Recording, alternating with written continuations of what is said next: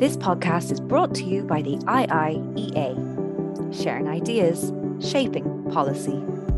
We're delighted to have General Birame Diop, who's going to speak to us about UN peacekeeping. It's a conversation with the military advisor to the UN Department of Peace Operations. And General Diop, we're absolutely thrilled to have you here.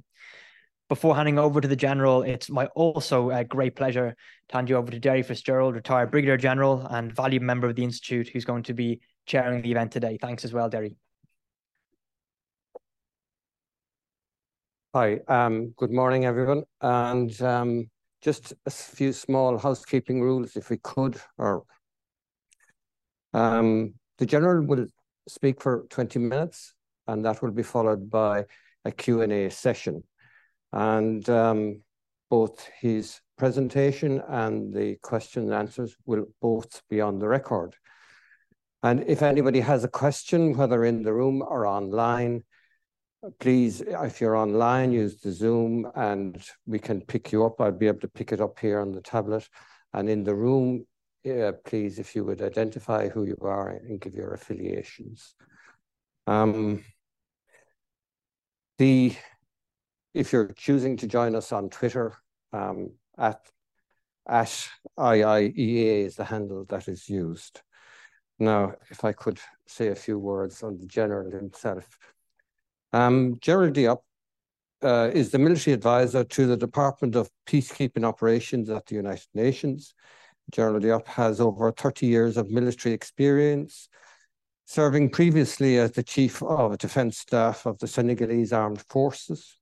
He has also served as the National Security Advisor to the President of Senegal and the Air Force Chief of Staff. He has also served as the Deputy and Chief of Air Operations with the United Nations missions in MONUC, which is in the Congo, from 2002 to 2003. And General Diop is a graduate of the Royal Air Academy in Morocco, of the Air University of the United States of America, and of the French War College. They really sent you around the place, didn't they? General Diop, you're most welcome, and please. Thank you. Thank you very much. Amir, I'm sorry, but I think I will not use this. I will just speak from the bottom of my heart. And thank you very much for giving me this opportunity to be with you and to exchange with you on a very important topic that is about peacekeeping. And before I go ahead and share my thoughts, I would like to thank very much IIEA for having me, thank all the leadership, and thank once again the Irish military for having me yesterday for a very good interaction session and also for a very delicious dinner. And once again, thank you to my sister here, Maureen O'Brien, who has worked with me for 2 years. And I will always tell her that we will continue to miss her. We would very much appreciate her remaining with us for many more years, but this is the decision of our God. We need to just accept it. And we'll remain in touch with her forever. I always try to remind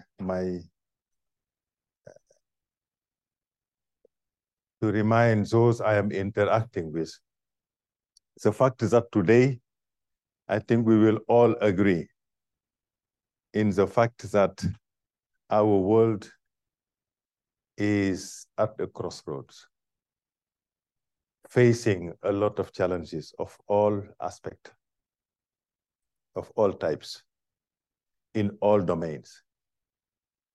The difficulties we are facing are so many, so complex, that we need to be together. We need to be in solidarity to be able to face them successfully. One alone will never be able to face successfully for a sustainable manner all these challenges.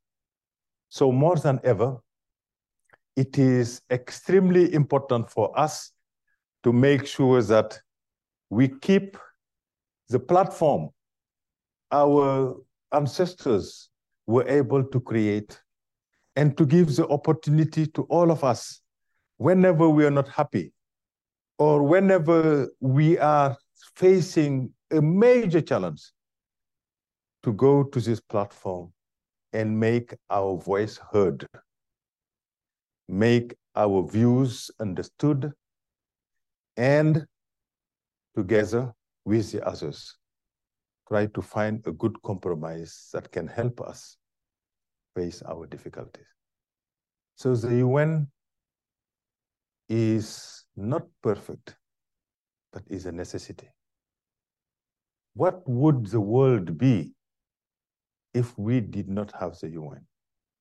Maybe we would have been inventing violent ways to solve our differences, the way we did it before the creation of the UN. And it did not lead to a good place. We fought 2 world wars. We had at least 60 million people who lost their lives. But we were, at the end of the day, obliged to sit around the table and negotiate peace.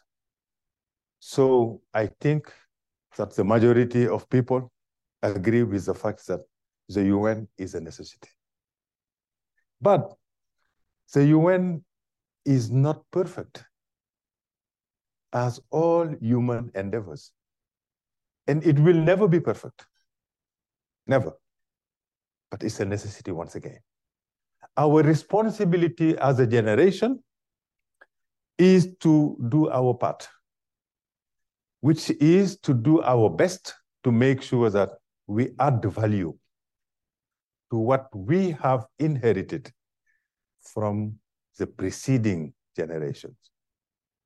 And the next generations will also add value so that the UN will keep improving with time and will adapt to the realities of the moment. I think, at least on these 2 assertions, the majority of people will agree. It's a necessity, is not perfect, can keep improving, and each generation has its own role to play in improving this extremely critical organization. And this organization also, as I said yesterday, when I was interacting with my military friends, is not a well-known organization. Very often people expect too much from the UN. Yes, it is a good platform where we can discuss all sorts of issues, but it cannot solve all the problems. It can contribute to solving the problem. So the UN, once again, cannot be considered as the solution to all our problems. The UN can only be part of the solution to all our problems. It can only be part of the solution. Next to states individually, next to coalition of states multilaterally, next to regional bodies, next to civil societies, next to citizens, next to. So the UN has a role to play, but alone cannot solve all our problems.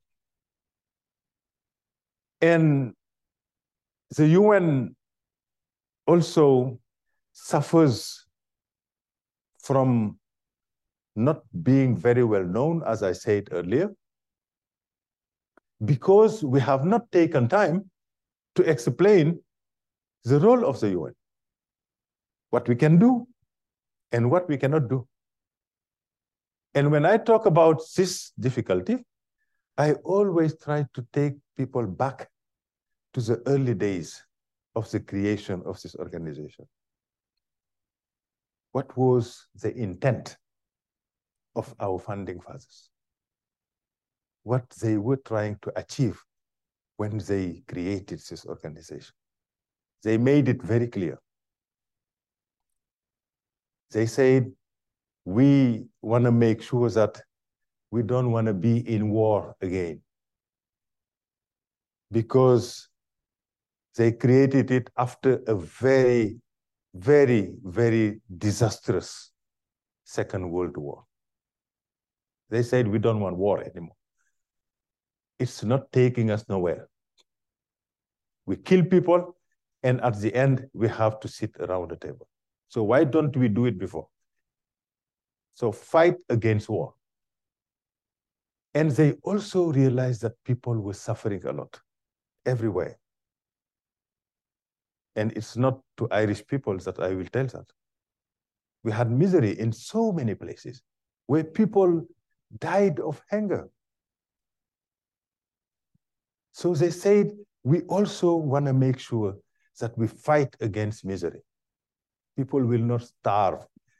They will not die because of pandemics. The Spanish flu killed so many people. And finally, we want people to live in a dignified manner. We do not want them to see their basic human rights violated all the times. So these are the three expectations of the founding fathers: creating the conditions for war to not prevail, to not happen again, fight against misery, and also protect human rights.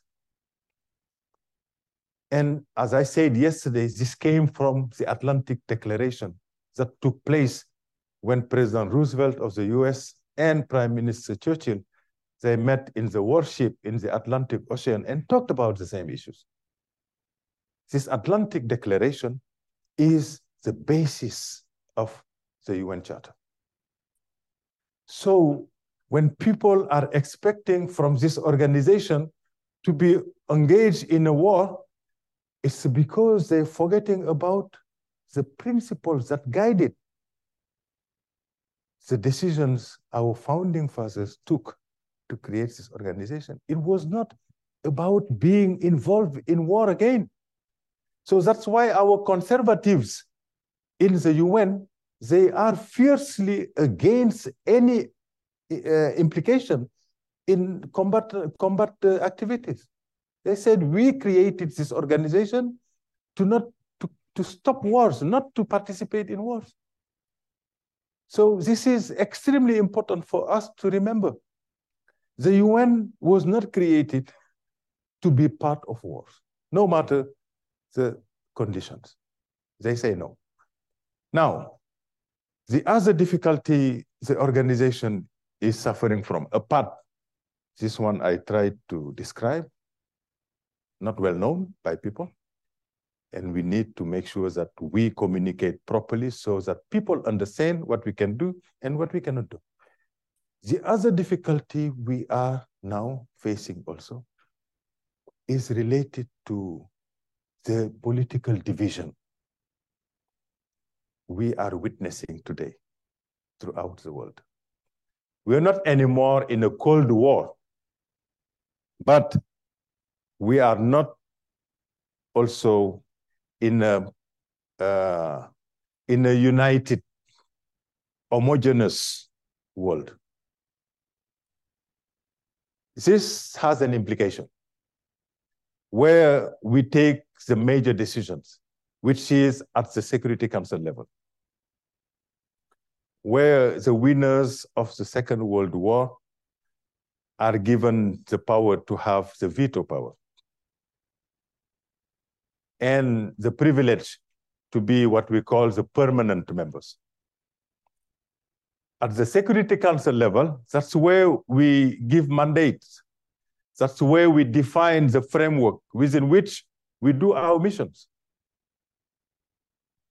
through a resolution that is voted by the members. And what we have noticed recently is that whenever we try to vote a mandate, it's more and more challenging. Before, it was difficult, but not too challenging, because we could agree on some things that made sense. But today, it's extremely challenging for us to have a mandate. Why? Because of the political division within the Security Council. I said yesterday that we have the liberal democracies and we have the others. And very often we do not have the same position when there is a crisis. It takes longer to negotiate an agreement, to negotiate a compromise that makes sense for everybody. And while we are negotiating, the situation is still ongoing and sometimes deteriorating. People are dying, but we are negotiating to have a mandate. And if we don't have a mandate, we cannot go. So the mandate negotiations can delay the deployment of our troops because we cannot deploy without a mandate. And when we are lucky to have a mandate, the negotiations were so difficult that in general, people are satisfied with the wording we have used, but unfortunately, the mandate very often is not adapted to the situation we want to solve. So there is a discrepancy between the mandate and the realities on the ground. This is a very big issue. So even if you go and you implement your mandate, you might not be solving the problem because the mandate is not always adapted to the situation you want to solve. That's also a difficulty. And what is the consequence of this? One of the consequences is that when we go to the places where we are deployed, we do our best to implement the mandate we are given by the international community, but the major difficulties the populations are facing are still there because we are not given the authorization to work on these problems. They remain. And the populations are frustrated, disappointed, to a point that they don't understand why we are there. And very often, they are so frustrated that they even start demonstrating for us to leave.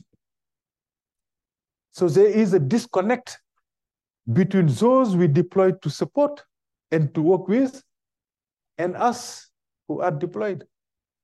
And if we do not have the collaboration that is required between the populations and the forces, there is no way we can be successful because peacekeeping is about human interaction. It's about working hand in hand with the local populations to be aware of their difficulties, to have the intelligence we need, because they're the ones who are seeing everything and who are hearing almost everything. And if we don't have their collaboration, there is no way we can be aware of what is happening. And therefore, we will not be successful. So you see the ripple effect of a mandate that is not always adapted to the situation. And I can go on and on and on. In addition to this, we talked about this earlier, this new challenge we are facing today. Not only peacekeepers, but the entire world is suffering from mis- and disinformation. Using the social media to spread false information. You know, today, with the cyberspace that is impacting everything we are doing in our lives, one cannot anymore ignore this space where so many things are taking place. Sometimes very good things also are taking place. Very good things. But very difficult things, situations are also created because of social media, where you can be right and be perceived as being wrong, or where you can be totally wrong and be presented as being right. That's what social media is achieving today. Very challenging. What can we do? We cannot get rid of it because it's part of our reality of the world now.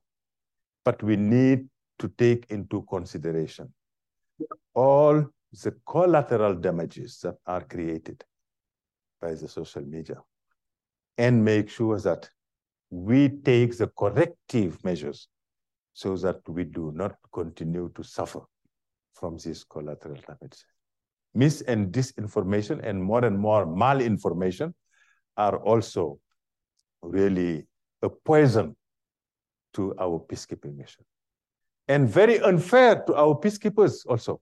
Very unfair. Yesterday, I talked about what we call the double pain we are suffering from as peacekeepers.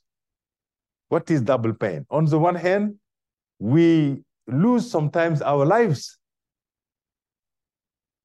to promote peace as peacekeepers. Many of us lose their lives.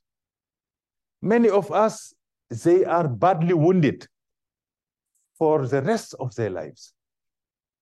Many of us are socially impacted in their families because they were away for quite a while. So we suffer a lot because of our implication in peacekeeping. But yet, because of the manipulation of the information, we are presented as useless people. It's a double pain. Because in many of our missions, people are being successful in presenting peacekeepers as useless people. Presenting missions are useless missions, while we are doing a lot of good things. So this is not fair to peacekeepers. I think we need to correct that. We are not succeeding 100%, but we are not failing 100%. And I think that to just be convinced that we are not useless, one should be asking himself or herself this very simple question. What would be the situation if we were not there? What would be the situation in MINUSMA if we were not there? What would be the situation in MINUSCA in Central African Republic if we were not there? I think if we ask ourselves this question, we will see very easily that we are not that useless as people pretend us to be. And more, peacekeeping is also suffering from the economy that is not in good shape today. We are facing economic challenges almost everywhere in the world.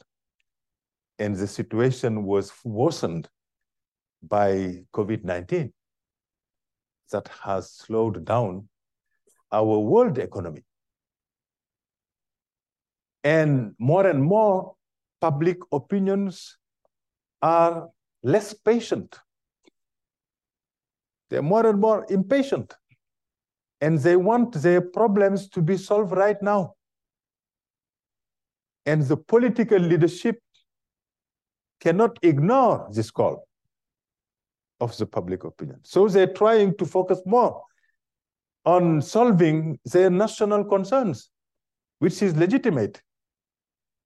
And more countries are having difficulties to concomitantly deal with national concerns and international responsibilities.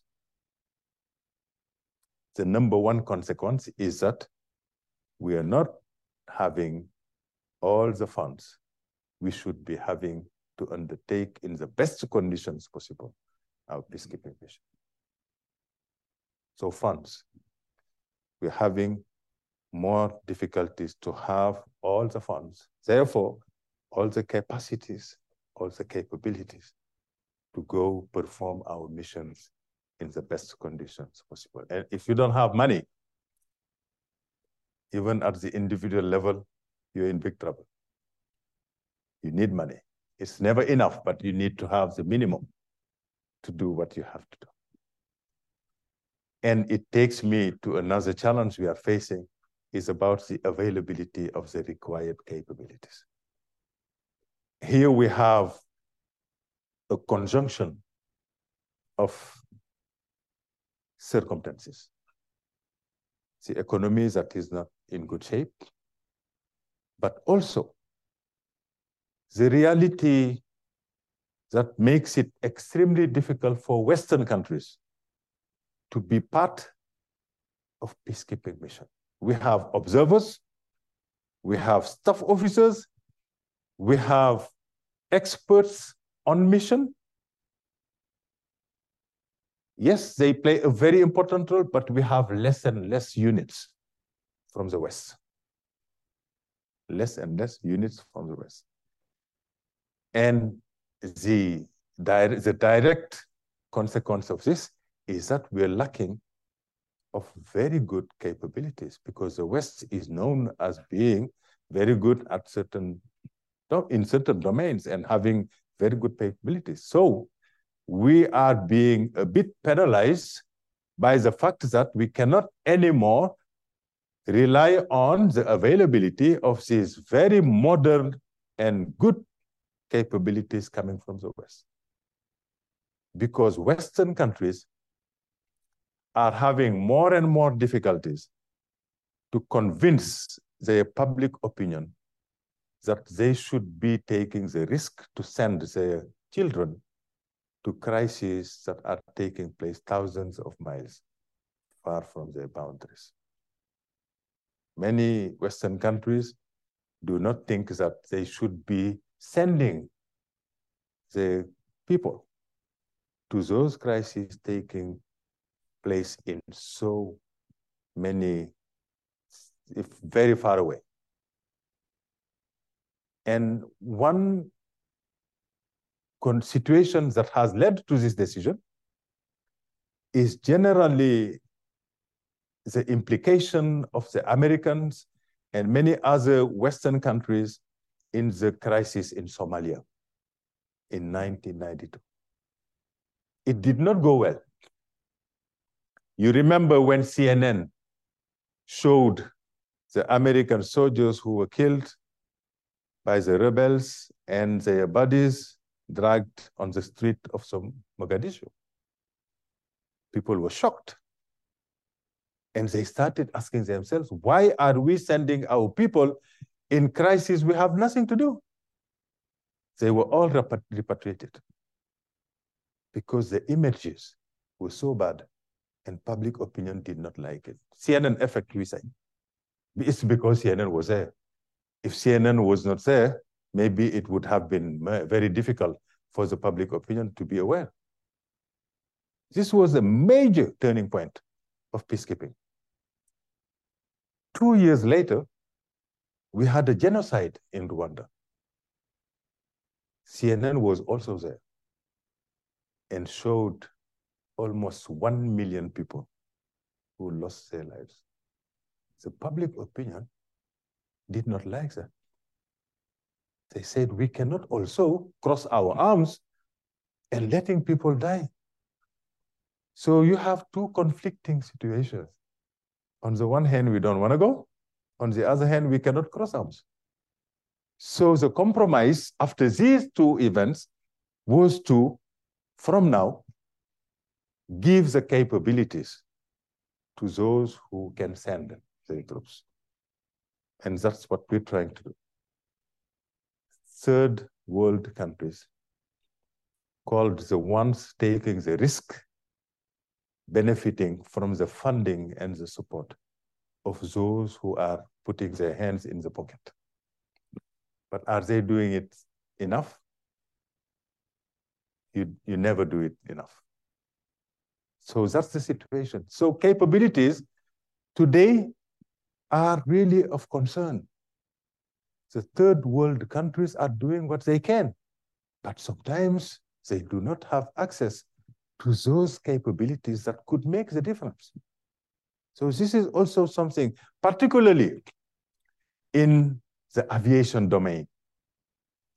Yesterday, I said that for the ground capabilities, we have about 124 countries out of 194 member states contributing one way or another to making available ground capabilities. 124. It's almost 2/3 of the member state, which is okay. We can do better, but it's not bad. Now, if you go to the figures in terms of aviation capabilities, you are extremely surprised, because out of 194 member states, at the best case scenario, you have 12 countries making available aviation capabilities, particularly helicopters. We need very badly to operate in very difficult mobility conditions in our mission. So we don't have helicopters. It's extremely difficult to have the helicopters we need to operate in the best conditions possible. And this is very penalizing. And sometimes we have only 10 countries that are contributing military helicopters, because we need military helicopters to support our uniformed people who are deployed in our mission. So this is a capacity gap that is very penalizing for peacekeeping. Now, the list of the challenges is very long. But I don't want to be the only one speaking. I don't want to monopolize the floor. I want us to discuss it as a family, to see how we can, with our exchanges, improve our very important organization and the mission this organization is doing. But I cannot wrap it up without talking about an issue that is very important to me. It's one of my strongest convictions. It's about the gender dimension of what we do. To me, our humanity is being very badly penalized to not give itself the possibility, in peacekeeping at least, to make sure that both men, who are very capable, and women, who are also extremely capable, to participate equally to peacekeeping. If we do not create the right conditions that give both to men and to women the same chances to participate in their own security, in my opinion, it will be very difficult for us to be successful. Because men can bring a lot of things. And I respect my men colleagues, but women also can do a lot of things. And if we only have men playing the major role in peacekeeping, we're missing a very important contribution from our women colleagues, who, because of sexual specificities, can bring things men will never be able to bring. So we are complementary, but in the right condition. And I think all studies that were undertaken to identify the value added brought by a good presence of women and men in the same space, in the same workplace, all these studies have demonstrated very easily that when we are rightly mixed, we're always better. We're always stronger. We're always more capable, because we have a better collective intelligence.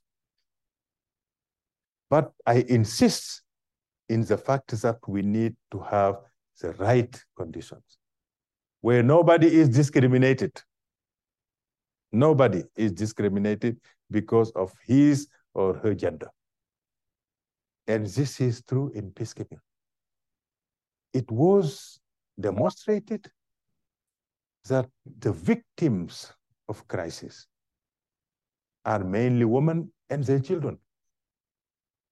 And these women are very reluctant to share their experiences, their sufferings with men,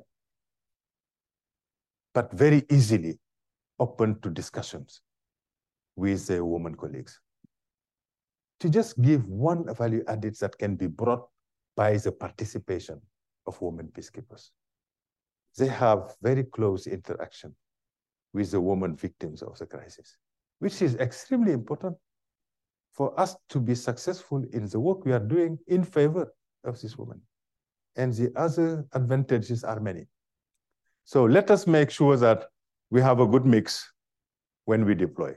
It's not acceptable in the 21st century to have less than 10% of women who are present in our peacekeeping. We are not reflecting the world we belong to. In this world, in all countries you go, you will see at least 50-50, sometimes more women than men. And we still continue to go as men, trying to get things done alone. That's not acceptable. So I finish it there, and I will be more than happy to respond to questions, and also very happy to listen to your comments and your recommendations so that we can go back to New York better empowered with new recommendations we can use to improve the work we are doing on your behalf in New York. Thank you very much. Thank you. This podcast is brought to you by the IIEA, sharing ideas, shaping policy.